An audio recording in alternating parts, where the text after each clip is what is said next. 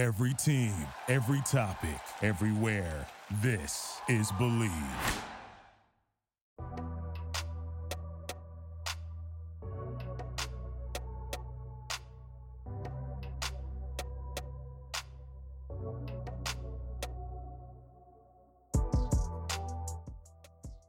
Hello everybody, welcome to another episode of Believe in USMNT, our last episode before the upcoming World Cup qualifier games, kicking off on Thursday of this week.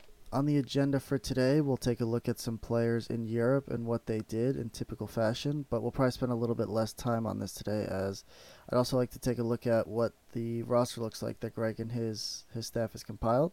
And I want to take a look at some dual nationals, one who has seemingly made his decision, though has not been announced as of now, and then another who is making the jump to Europe.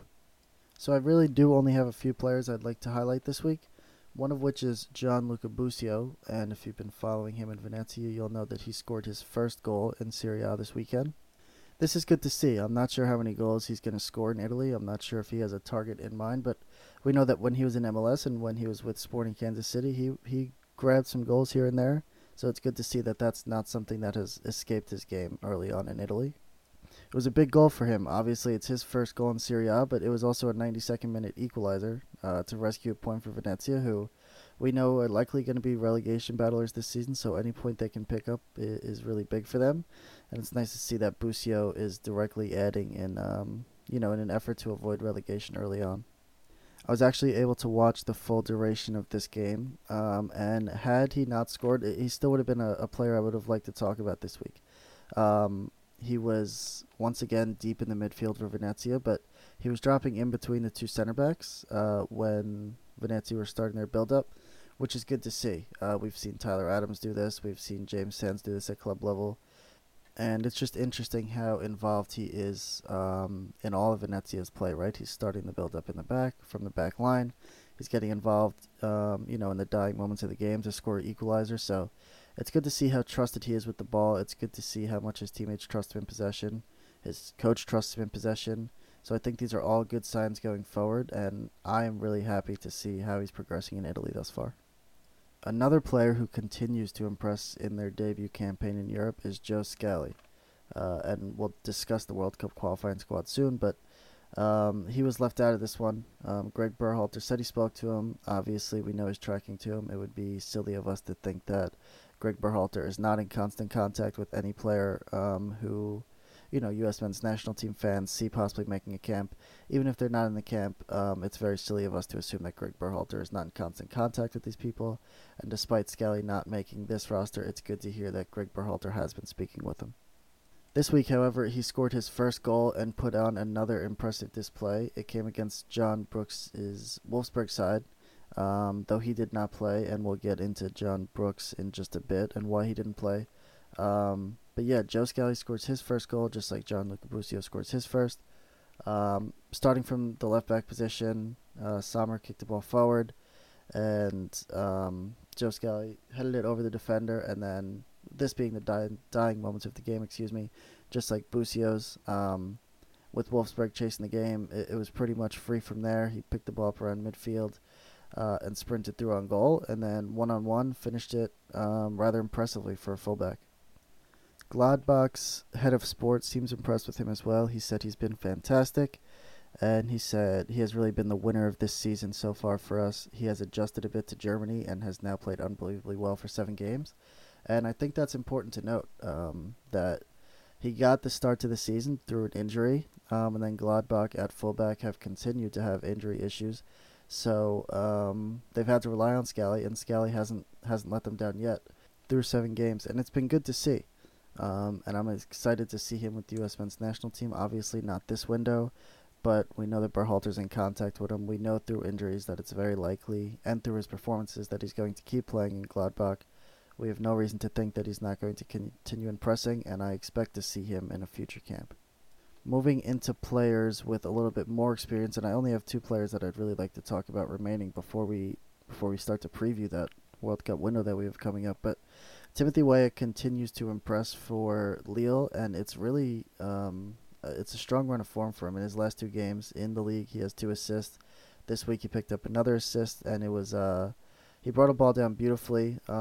Just like Scally and just like Busio, he actually picks up a goal contribution late in the game. He was playing Marseille. So, it was a battle of the Americans, Conrad de la Fuente and Timothy Weah. Unfortunately, neither of them started, but Timothy Weah comes off the bench, I believe in the 72nd minute. Then late on in the game, in a 1-0 game, he brings the ball down out of the air, sprints forward, and delivers a cross into Jonathan David, who converted his second of the game and sealed the points for Lille. But it was really good to see Timothy Weah. He was coming off the left this time. I've previously spoke of his versatility. We've seen it throughout his career. He can play on the right. He can play central.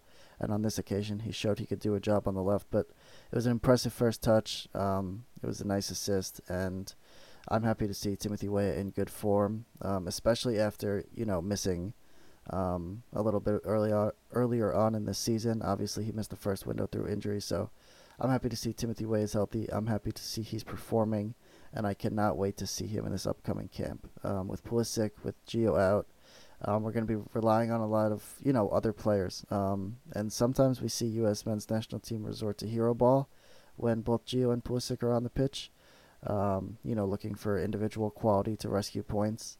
But I think, hopefully we're not going to rely on that this time. And I think players like Weah are going to have a big influence on this camp in the absence of players like Gio and Pulisic. And then to talk about a player who we've actually come to, have a pretty strong influence on the USMNT is Brenden Aaronson. And like Weah, through the absence of Gio and through the absence of Pulisic, he's another player I expect to have a big influence, to continue having a big influence on the team, I should say. Once again, he got an assist for Salzburg. He chased the ball down on the right wing. Ultimately ended up with a cutback, a low cross into the top of the box, which was converted to open the scoring for Salzburg, who picked up 3 points yet again in Austria. But like I say, with Gio and Pulisic out, I think we're really going to be looking at guys like Aaronson and like Weah. So it's good to see them leaving club play with an assist each. However, in addition to Gio Reyna and Christian Pulisic being out, another player that fans probably would have expected to be out but is now confirmed is Julian Araujo.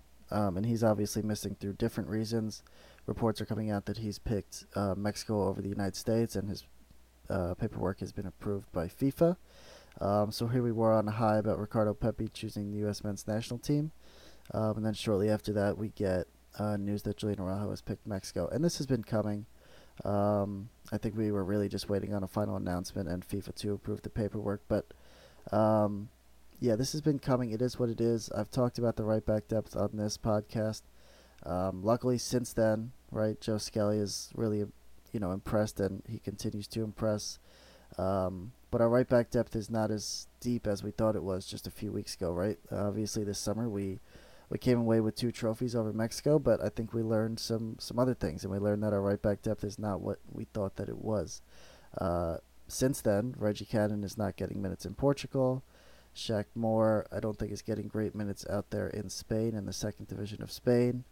And these are the guys that, follow Dest in the right back depth chart. So I think, thankfully, Scally's emergence gives us, some more solid depth. But Julian Araujo was amongst the most talented in the entire pool. Like I've said previously, I think there's a big drop-off after Dest, as you would expect with a right back at Barcelona. But it's not as deep as we thought it once was, and I think Julian Araujo's future is as bright as anybody not named Sergino Dest in the entire pool. So he's definitely a big loss for us, and he's a big addition for the Mexican national team, who are, once again looking for the future, and that's coming oftentimes, or not oftentimes, but it seems to be coming through a lot of young dual nationals being developed in Major League Soccer in the United States. And then another one of these players being developed in the United States is Jonathan Gomez of Louisville City. He just announced his move to Real Sociedad. Young left back, for those unfamiliar, he is probably the most important dual national we have. Now that Pepi has picked us and Araujo has picked the Mexican national team, Jonathan Gomez probably remains the next big one. He will be moving to Real Sociedad soon, and he's currently with the Mexican under 20 national team. So he's had a big week. He announced that he's moving to Real Sociedad. He moves on to the Mexican under-20 national team, and this is a problem. It opens a bigger debate. Why are the U.S. men's national team not having youth camps, especially in a world where these dual nats are so important? These people are building connections with the Mexican Federation, and it's most definitely hurting the United States. Now, we have a camp in Mexico. The under-20s do about a month from the end of World Cup qualifying, this current window in October. It's about mid-November, I believe, and that features us, the Mexican national team, and I believe Colombia and Brazil. But right now, Jonathan Gomez is with Mexico. We'll see what it looks like a month from now. At these under-20 levels, these players are kind of able to go back and forth more often. And we'll see if, we can convince him to join us. And through talking about fullback depth and dual nationals, I think it's now time to talk about the roster that has been unveiled by Greg Berhalter and his staff this week. So, the goalkeepers, we have Sean Johnson, Zach Steffen, and Matt Turner. And last week when I sort of did my prediction or what I wanted to see from this camp, I said that the goalkeepers really picked themselves, Zach Steffen, Matt Turner, Ethan Horvath, for probably the duration of this entire cycle heading into the World Cup. But I said there's a possibility we see a player like Sean Johnson simply because of the restrictions with the English, with the restrictions that the English clubs have on their players and how they can't go down to the second game, which is in Panama. So did we want to bring two goalkeepers of the three and just leave ourselves with Matt Turner on that day? It seemed unlikely. So I think, Sean Johnson's a fine selection. I don't think we're going to need him. It's rare you're going to run into an issue where you need that third keeper in just a 3-match window. But, yeah, I don't think that's much of an issue, and the keepers, no reason to complain. This time around, Greg Berhalter listed 5 center backs, John Brooks, Tim Ream, Chris Richards, Miles Robinson, and Mark McKenzie. But I think I said earlier in the podcast, John Brooks didn't play in that Gladbach versus Wolfsburg game, He did come off the bench. He played the second half, but it came out earlier this morning, Monday morning, that he's dealing with back problems and he's likely not going to be with the U.S. men's national team. And we've also learned that Tim Ream is not going to be there. So we're down to just 3 center backs now. And Berhalter and his staff are apparently searching for at least a 4th to join the camp. But once again, before the window even gets started, we're being hampered by injuries. And that's the type of thing we're going to have to deal with throughout this cycle. The good news that comes out of this is that we've got Chris Richards, who we didn't have in the last camp as he was sealing his move to Hoffenheim. Obviously, that camp pretty inconveniently lined up pretty well with deadline day, so players like Chris Richards weren't able to make the trip, but he's back. As I said on the last episode, he's having a pretty strong season for Hoffenheim once again. So I'm excited to see him this camp. He's probably, maybe him and then Musa, who I'll get to, were the exclusions that from the last camp to this camp I'm most excited to see. And then we got Mark McKenzie and Miles Robinson, who, again, young center backs who I'm excited to see. I'm excited to get tested in CONCACAF games. The more experience, the better for these two. Obviously, we know they've had a little bit more competitive experience with the U.S. men's national team than Chris, but they're 3 strong center backs, and they're 3 that I'm excited to have for the future. I hope we get to see Chris Richards and Miles Robinson together for at least one of the 3 games. Who knows if that'll happen, but I'm excited that, unfortunately, it has to come through a Brooks injury, but I'm excited that we're going to see most likely a pairing between 2 of those 3 players. And then for the fullbacks, we've got George Bello, Sergino Dest, Shaq Moore, DeAndre Yedlin, and Anthony Robinson. And this goes back to what I was saying about the right back depth. I'm not necessarily too confident with DeAndre Yedlin or Shaq Moore starting in these games. Bello proved well in that Mexico final, the Gold Cup final, and I have no issues with Anthony Robinson or Sergino Dest. I think they're our strongest on the right and left-hand side, respectively. I think Dest can do a job at left back. We've seen Greg experimenting with them there, or not even experiment, really use him as a left back pretty often, and we've seen him play that role for Barcelona in Jordi Alba's absence, recently. So I think we might see that in the second game. I wouldn't be surprised if we saw Dest at left back if Anthony Robinson, as an English-based player, isn't able to be there in Panama. But then that means over on the right-hand side, you probably get Yedlin, maybe Shaq Moore, who knows. But this is where I'm saying I think Araujo is definitely better than Shaq Moore currently. And I think DeAndre Yedlin he provides experience along that back line. But I think he's a huge drop from Dest, of course. Into the midfield, we definitely have more midfielders, and I'm pretty excited by the selection of this group of players. So it's Kellen Acosta, Tyler Adams, Gianluca Busio, Luca De La Torre, Sebastian Lletget, Weston McKennie, Yunus Musa, and Christian Roldan. So what that means from last camp is we've added Yunus Musa, we've added De La Torre, we've added Busio, and Weston McKennie's back. So that's, in my opinion, 4 positives. In the last window, I really think we had a problem with ball progression through the midfield. Whether that be on the dribble, whether that be some creativity through passing. I think De La Torre and Yunus Musa are different profiles. Of course they are, and I think they thrive in different things, but I think what they both do is add, I assume, and I'm hoping to see that they add ball progression through the midfield in different ways. And Weston McKennie, he obviously only played 1 game. It was that El Salvador game in El Salvador, the first game of that past 3-game window, and then obviously he was sent home. But I believe he just had a bad game, and he hasn't even had the brightest start to the season at Juventus, but I think he'll be a much better player than he was in that game against El Salvador this time around. So I'm excited to see ball progression through midfield. I think it's really what's been lacking under Greg Berhalter too often, especially in that last window. I think Busio's going to get minutes. Greg Berhalter said he expects him to get minutes this window. And he adds a bit of that. He can play as a 6. I don't necessarily want to see him in a more advanced role than the 6. In this, if we play this, the 6 and dual 8s, I think McKennie and Musa would be my 2 choices if we were able to play them every single game, 270 minutes this window. I'd love to, but it seems unlikely. And I also don't know if Busio is he the guy to replace Adams if Adams can't go 1 game? We know he played 270 minutes last window, Adams.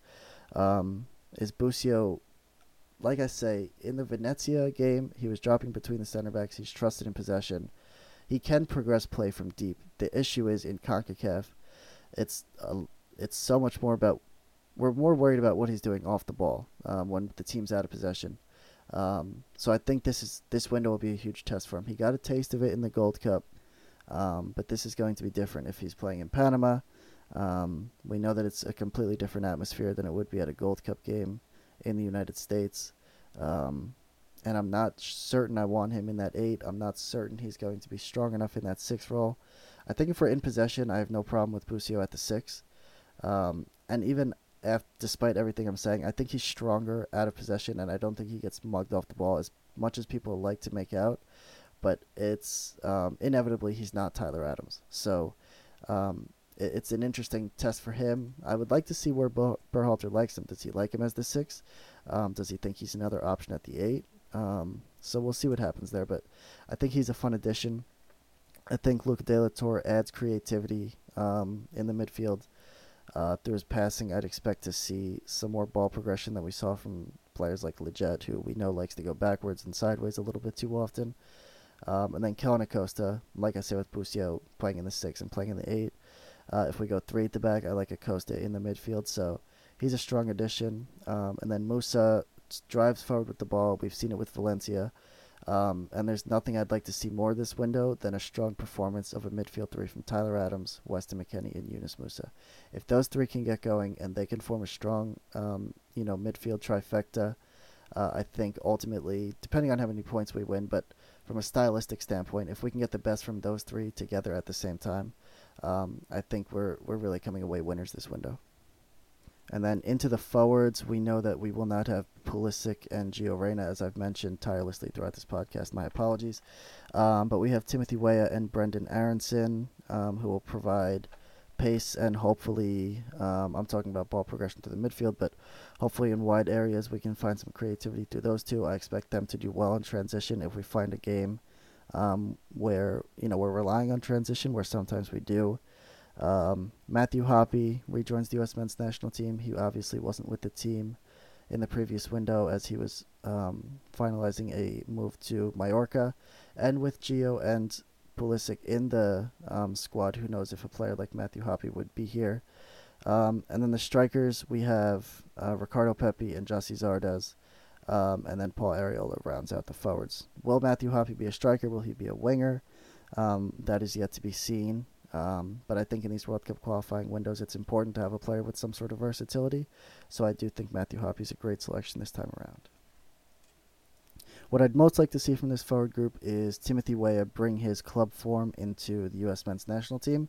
We know that since Brendan Aronson has moved to Salzburg, he's been a really important figure for the U.S. men's national team. He's been super effective, grabbing goals, grabbing assists, winning the team points, really. So he's an important player for us, and I'd like to see Weah also bring his club form into the camp because, like I said earlier in the podcast, 2 assists in his last 2 league games. It's the strongest he's looked in at least since that Yilmaz injury to Lille in the past season. So I'm excited to see that. Paul Arriola brings leadership. I'm not surprised in the slightest with Pulisic and Gio out that Paul Arriola has made the squad. We know that Greg Berhalter likes him, and we know that Greg Berhalter likes to bring in the players, with some sort of experience. And whether or not he is of the same quality of the rest of these players in the list, it's not a surprise to see him. And I'm not too upset with it. I know a lot of people are upset that Conrad De La Fuente didn't make the list. And in essentially an unlimited squad where Greg can call in as many people as he'd like, I'm a little shocked to see Conrad now with the team, but he's not necessarily doing what Greg Berhalter's team is going to do. When I kind of did those winger profiles a couple episodes ago, I talked about he's a heels to the touchline guy, and he wants to take a man on 1v1. And there's a place for that in any squad, especially if we're trailing by a goal or it's a 0-0 game in Panama or something. I think a player like him is useful, but I'm not too surprised that Greg Berhalter deemed him not useful enough this camp, especially with what we saw from him in the past camp. So I would like to see Weah really kick off from club form, bring that into this camp.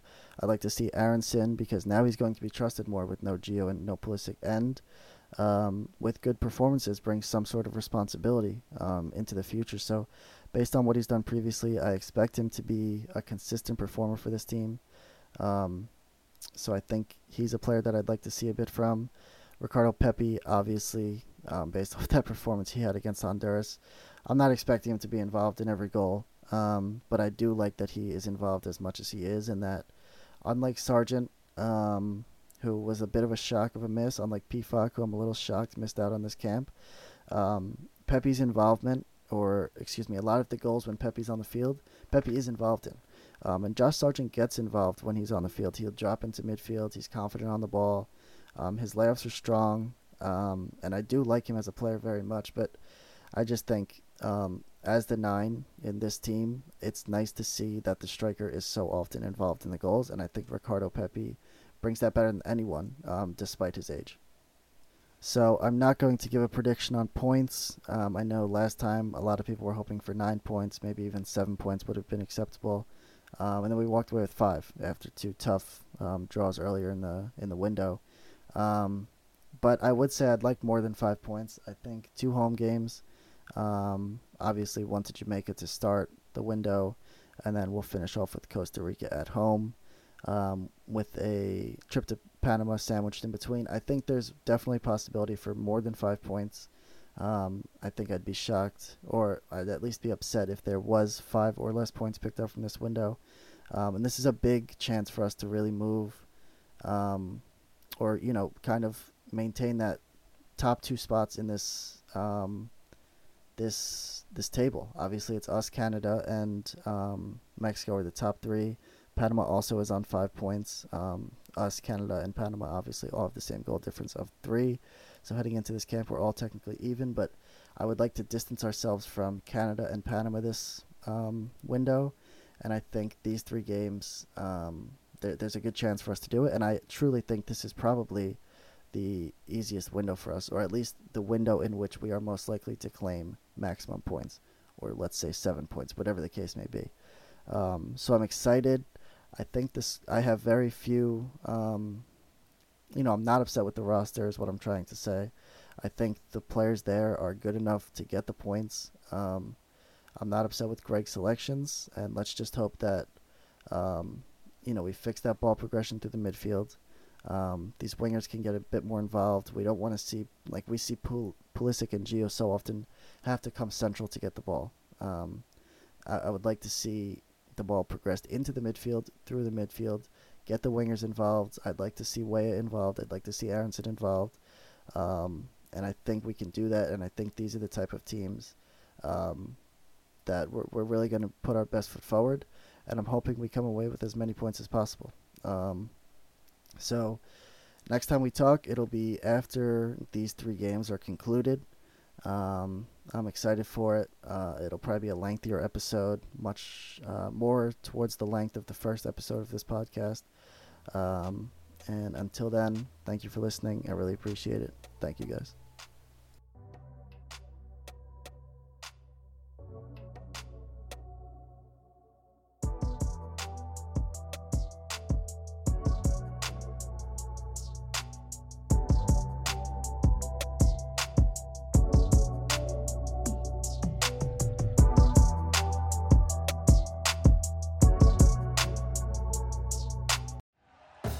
Thank you for listening to Believe. You can show support to your host by subscribing to the show and giving us a 5-star rating on your preferred platform. Check us out at Believe.com and search for BLEAV on YouTube.